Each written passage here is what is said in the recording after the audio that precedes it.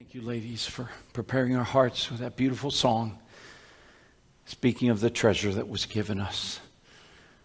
Heavenly Father, as we come to your word now, Father, we thank you again for the treasure of your Son. And Father, may we understand that your desire is that we live like him through his strength and power, that we would live lives that represent the Lord Jesus Christ and give you honor and glory. Now we ask that you would speak to our hearts through thy precious word once again. We pray this in Jesus' name. Amen. Amen. If you will take your Bibles and turn to 2 Thessalonians with me, 2 Thessalonians chapter 3. Here we are beginning a brand new year. And I believe it's time, though, for us, as concerning our studies, to complete something. We're starting something new, but we want to finish something that we started, and that would be the book of 2 Thessalonians. And so we're going to wrap this series up this morning, and I pray that you will be able to take something practical from it and apply it to your own life here. We're going to look at the last few verses of chapter 3, verses 6 through 18. And we are going to break this down together. Now, when you write a letter to somebody, how do you usually end your letter? Do you ever remember how I guess nobody writes letters anymore. Do you? It's emails. But, all right, if it's an email letter, though, how do you usually, conclude? If you're writing to someone or a family and, do you suddenly, come down hard with something and just like, whoa, and finish your letter with talking about a problem that they had? No, it just doesn't sound right. You want to end a letter encouraging. And what's unusual about this is the Apostle Paul is going to conclude this letter with a problem that was happening in the church. And now this is not a feel-good message or sermon, okay, this morning. So it's all I do is I communicate what God's word says to you. And we come to this passage, and you don't leave here going, oh, joy, oh, rapture, I feel good now, ready to go into the new year. But I think we can honestly take some of the truths that are presented here by the Apostle Paul, and we can find a way to use these truths in our life and make it very practical and positive. Okay, as well. So look with me at verse 6. Let's start there. Paul now is concluding his letter, and this is what he says. Now we command you, brethren, in the name of our Lord Jesus Christ, that you keep aloof from every brother who leads an unruly life, and not according to the tradition which you have received from us.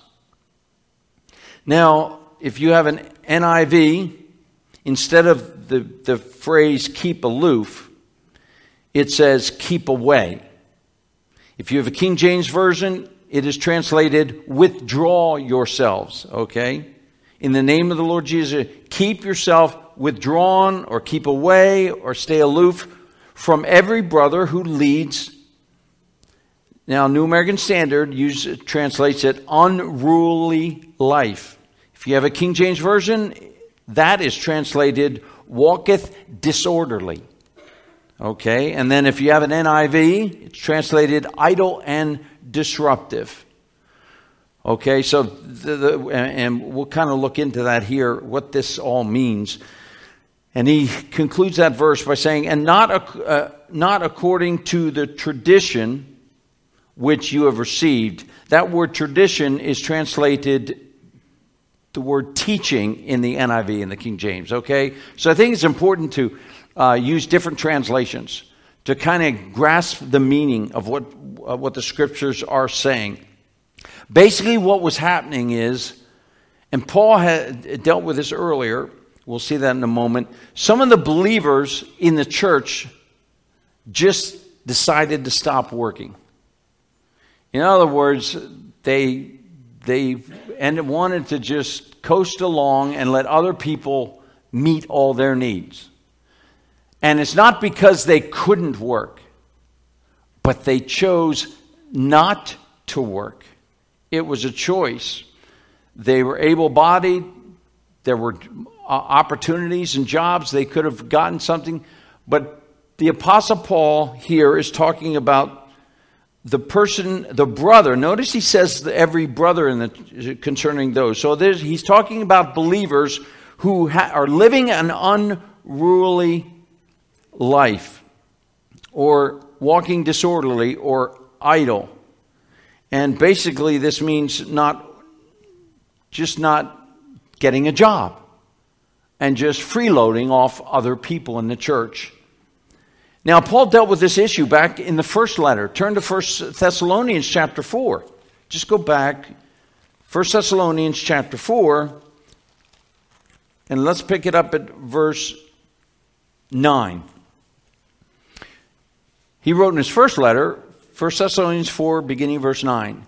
Now, as to the love of the brethren, you have no need for anyone to write you, for you yourselves are taught by God to love one another, for indeed you do practice it toward all the brethren who are in all Macedonia. And we urge you, brethren, to excel still more.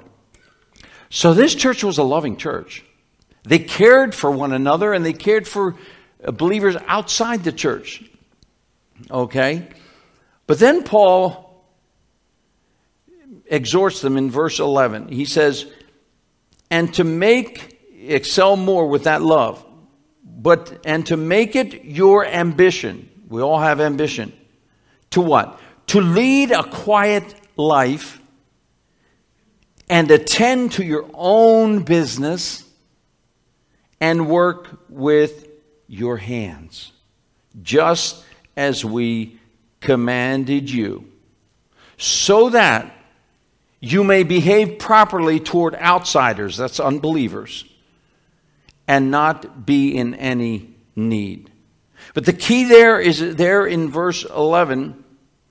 Paul says, I want you folk in the church, make it your ambition to just lead a quiet life. Not be one of these people that is just causing trouble in the church and other people's lives, and sticking your nose in someone else's business. Lead a quiet life. Attend to your own business.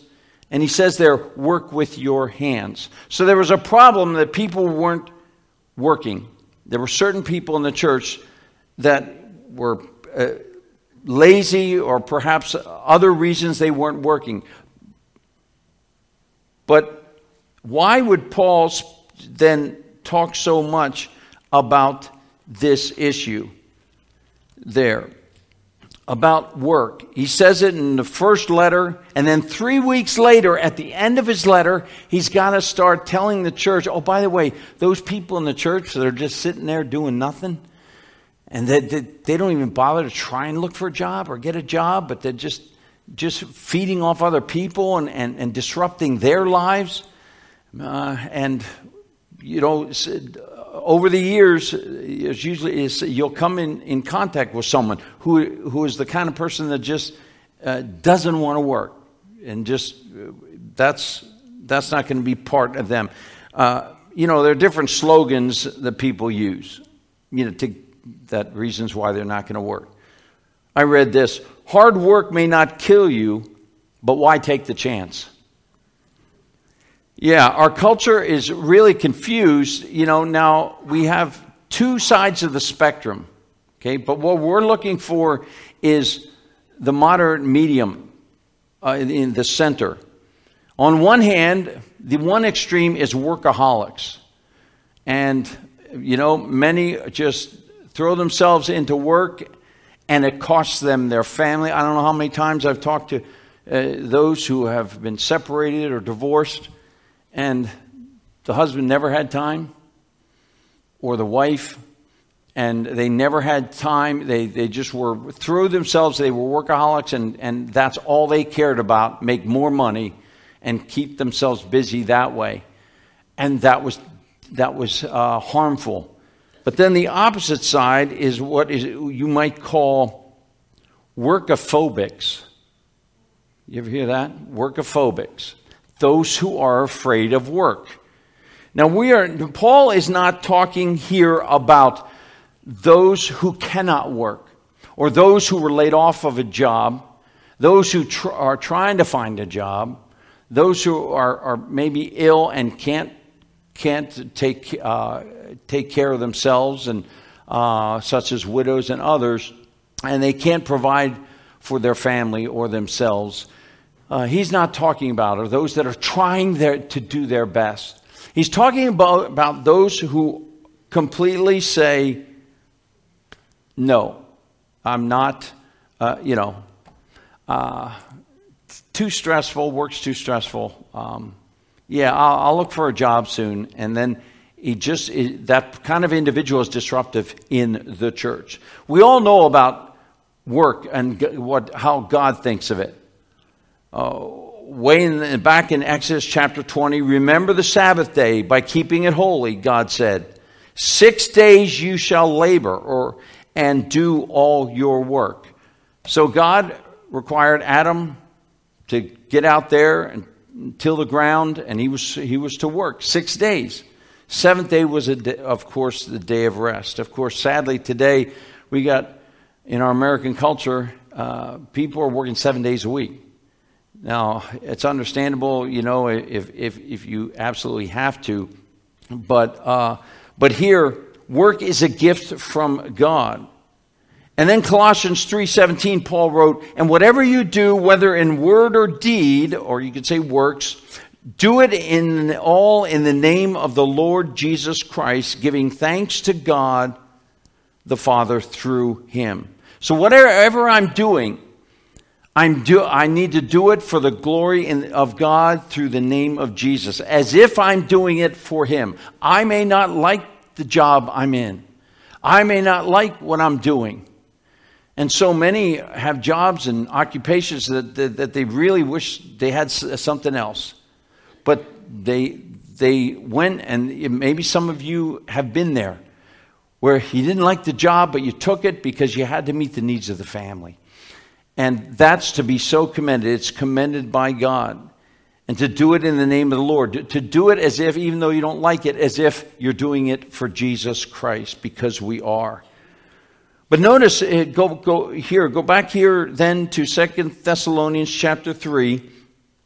And notice what he says at the beginning of verse 6 again. He said, we command you, it's a command, brethren. And then he says, in the name of our Lord Jesus Christ. He uses the Savior's full title here to communicate the absolute seriousness of this problem. So he mentions the Lord Jesus Christ. This command is given in his name.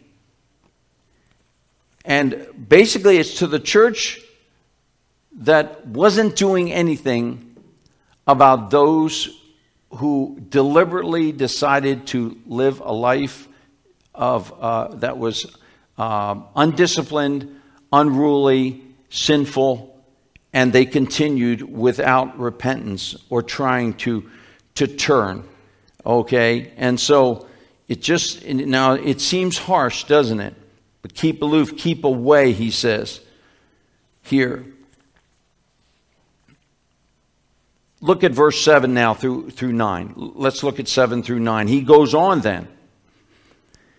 And he says, for you yourselves know how you ought to follow our example, because we did not act in an undisciplined manner among you. Nor did we eat anyone's bread without paying for it. But with labor and hardship we kept working night and day so that we might not be a burden to any of you. Not because we do not have the right to this. Okay, that's key in verse 9. the beginning of verse 9. Not that we do not have the right. The right to do what? The right to receive things for our needs. Money, food. We have the right as ministers of the gospel to receive these things. But basically Paul is saying, we decided, Paul speaking of himself and Titus, Timothy, those who were the group that went to the missionary group that went there to bring the gospel.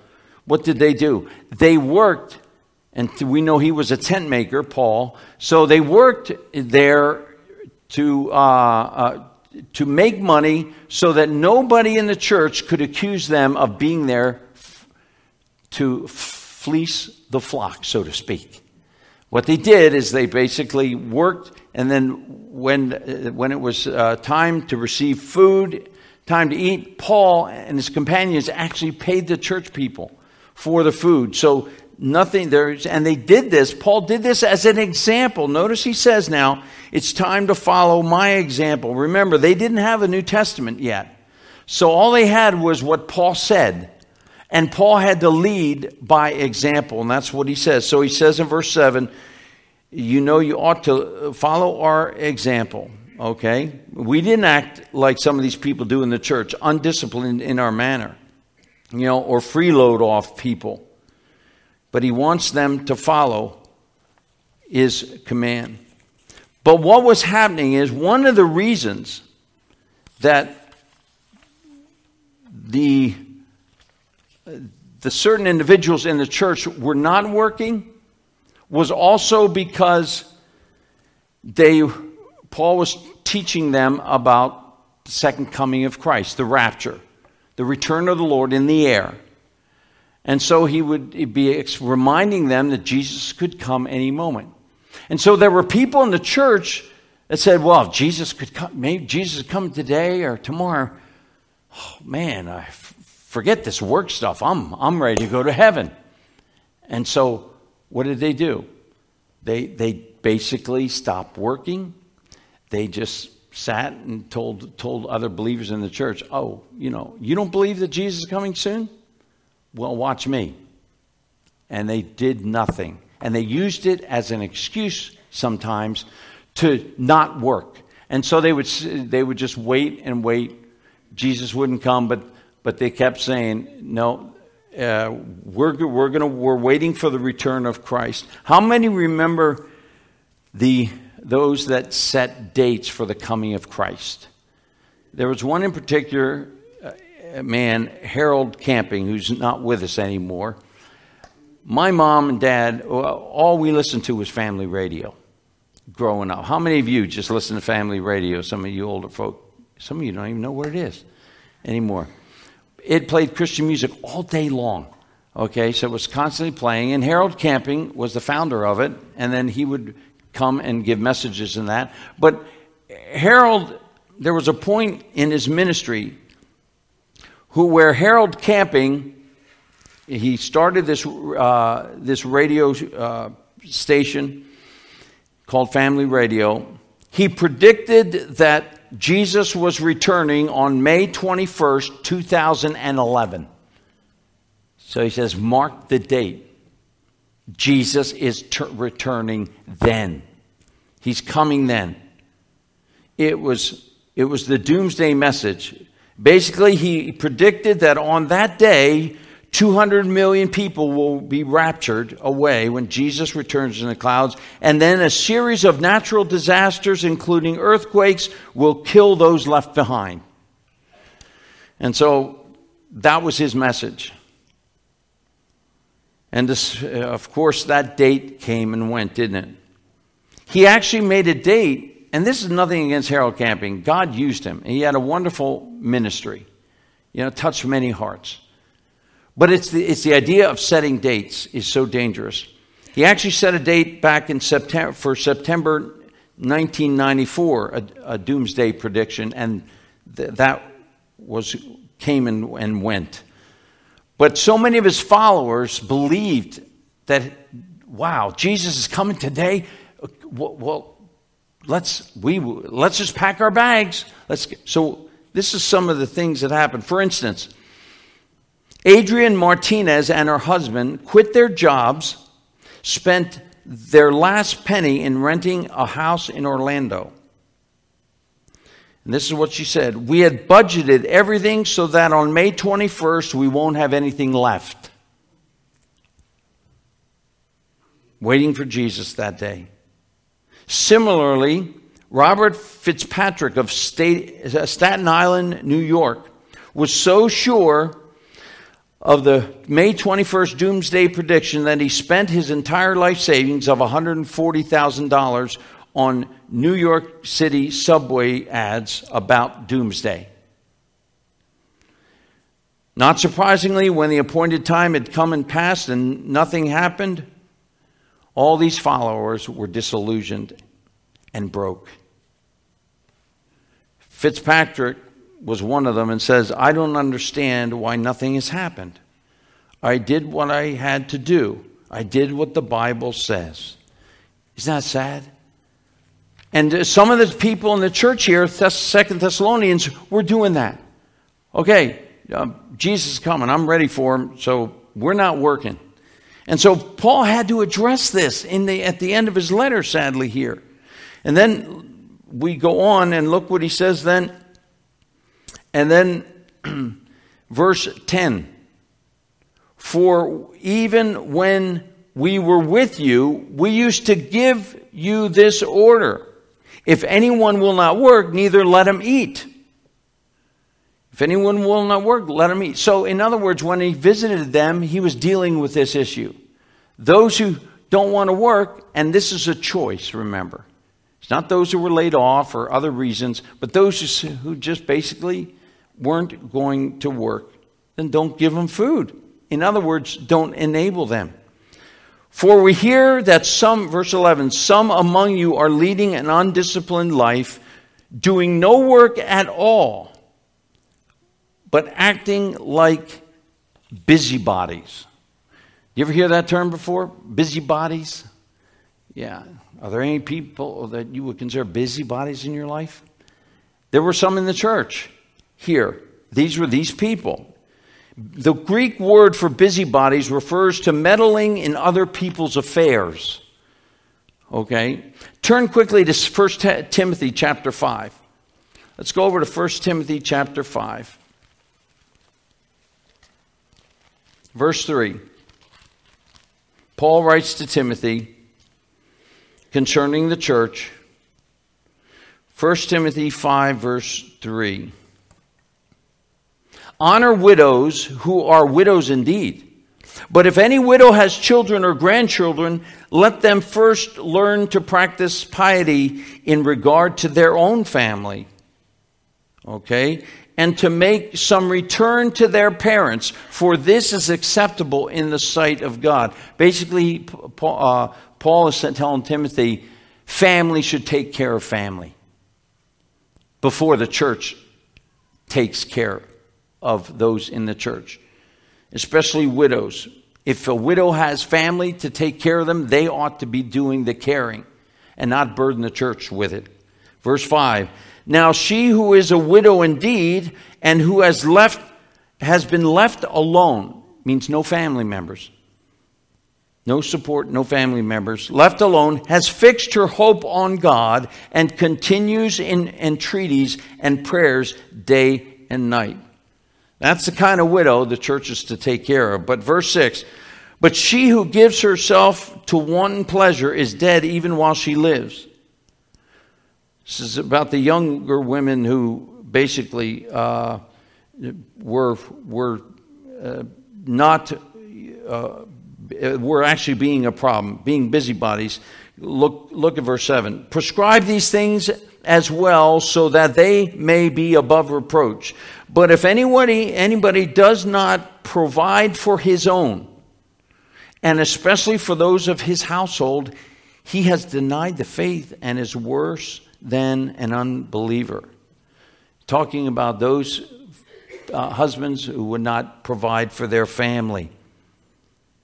"Let a widow be put on the list only if she is not less than 60 years old, having been the wife of one man, having a reputation for good works, and if she has brought up children, if she has shown hospitality to strangers, if she has washed the saints' of feet, which means very compassionate, if she has assisted those in distress, and if she has devoted herself to every good work.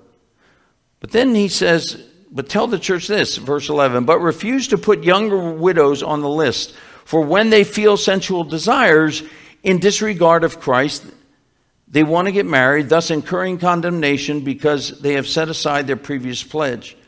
At the same time, they also learn to be idle. Here it is. As they go around from house to house, these are ladies with nothing to do, okay? And not merely idle, but what does idleness turn into? But also gossips, and here he says it, and busybodies, talking about things not proper to mention. Therefore, I want younger widows to get married and bear children, keep house and keep the enemy, and give the enemy no occasion for reproach. So Paul here uses that same word, busybody, and those are those that just decided, again, they're putting their nose where it doesn't belong in other people's lives.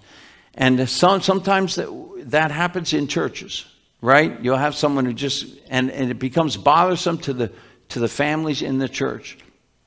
But what I want to point out here, though Paul is harsh, I want you to turn back with me now to 2 Thessalonians. We want to wrap this up. And look with me back at 2 Thessalonians chapter 3. Okay? And he comes down hard on those people that are not working and just bothering other people in the church. But verse 12. Now such persons we command and exhort in the Lord Jesus Christ to work in quiet fashion and eat their own bread. But as for you, brethren, those who are hard workers and those who are seeking to glorify the Lord in their life, do not grow weary of doing good. And then look how he concludes this in verses 14 and 15. And if anyone does not obey our instruction in this letter, this is what the three things that the church is supposed to do concerning these busybodies, okay? The non-workers who just say, you can take care of me. First of all, he says, take note of that man. Number one. Mark him down so that when Paul returns, they got his name. All right? This is someone who continues in a pattern, okay? He's not talking about a Christian who fails and then gets up. One that doesn't want to, quits a job maybe but he's still looking for another job or they're struggling with sin and they don't know how to deal with it and they wish they wouldn't do it, but they've fallen into temptation. He's not talking about those kind of people. He's talking about those that are deliberately staying on course to disobey God in this manner. And then he says, first of all, take note of this man. Secondly, do not associate with him that he may be put to shame. And this basically means don't just get real buddy-buddy with the person who is living this way. You've heard the phrase enabling, right? Enabling somebody. Many people who enable do so out of a genuine desire to help. But there is a difference between helping and enabling behavior. Helping someone entails doing something for that person that he can't do for himself. And we've all been guilty of enabling somebody in the wrong way, have we not? While enabling behavior involves doing something that he's completely capable of doing, but chooses not to. There's the difference. There's the difference. And Paul basically is saying, church, don't enable the person that is living in sin and chooses to go that route. But I love this part, verse 15. I leave you with this, and then we'll read the concluding benediction. Verse 15. And yet, Paul says, do not regard him as an enemy, but admonish him as a brother. Admonish him as a brother. What is the idea? To restore this one. And basically, you've heard of the phrase tough love. Sometimes we have to use that in our families. Well, it has to be used also sometimes in the church for certain situations and for certain people where they choose to live a life of sin. That is their choice, and they're staying in it. You love them, but you don't enable them and make sure that they can continue in that lifestyle by just pulling up a chair and being close to them and while they're sinning and doing everything else. We still love them. We still love them. But we got to be careful. Paul is saying, we need to take, as a church, the tough love approach. And maybe you need to do that in your relationship, someone in your family. There's someone. And you see that you've been helping them continue in their addiction or their sin. And you feel you're doing it out of love. And you're doing it out of the right motive. But it's actually harming that individual.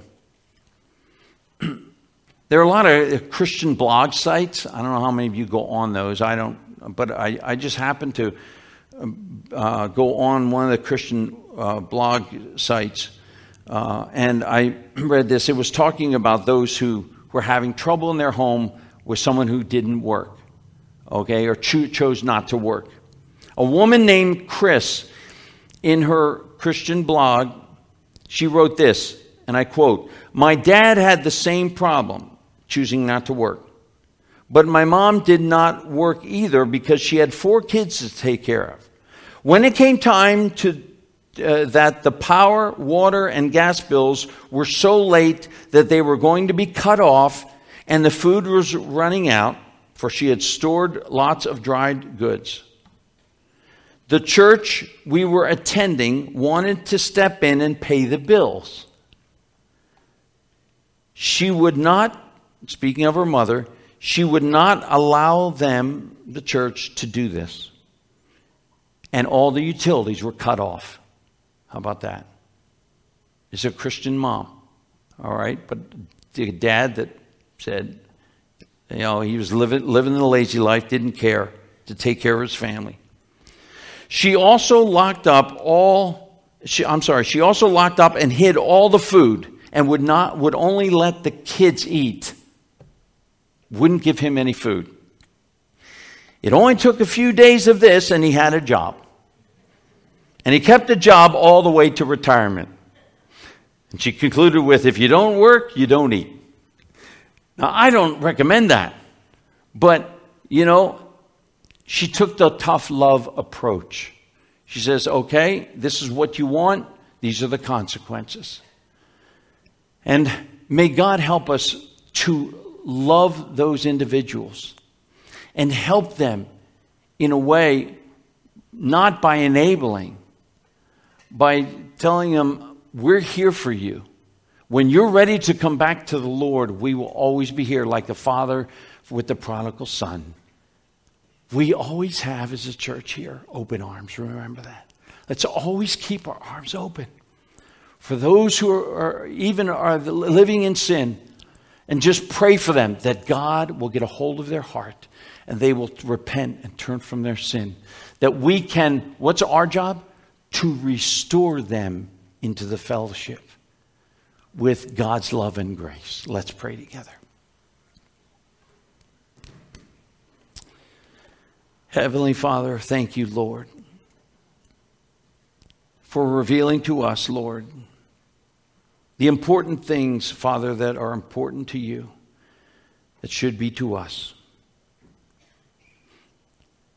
With our heads bowed right now and our eyes closed, dear Christian, if you are perhaps one of these individuals, you just have chose to go your own way, maybe not work, not take responsibility for your life.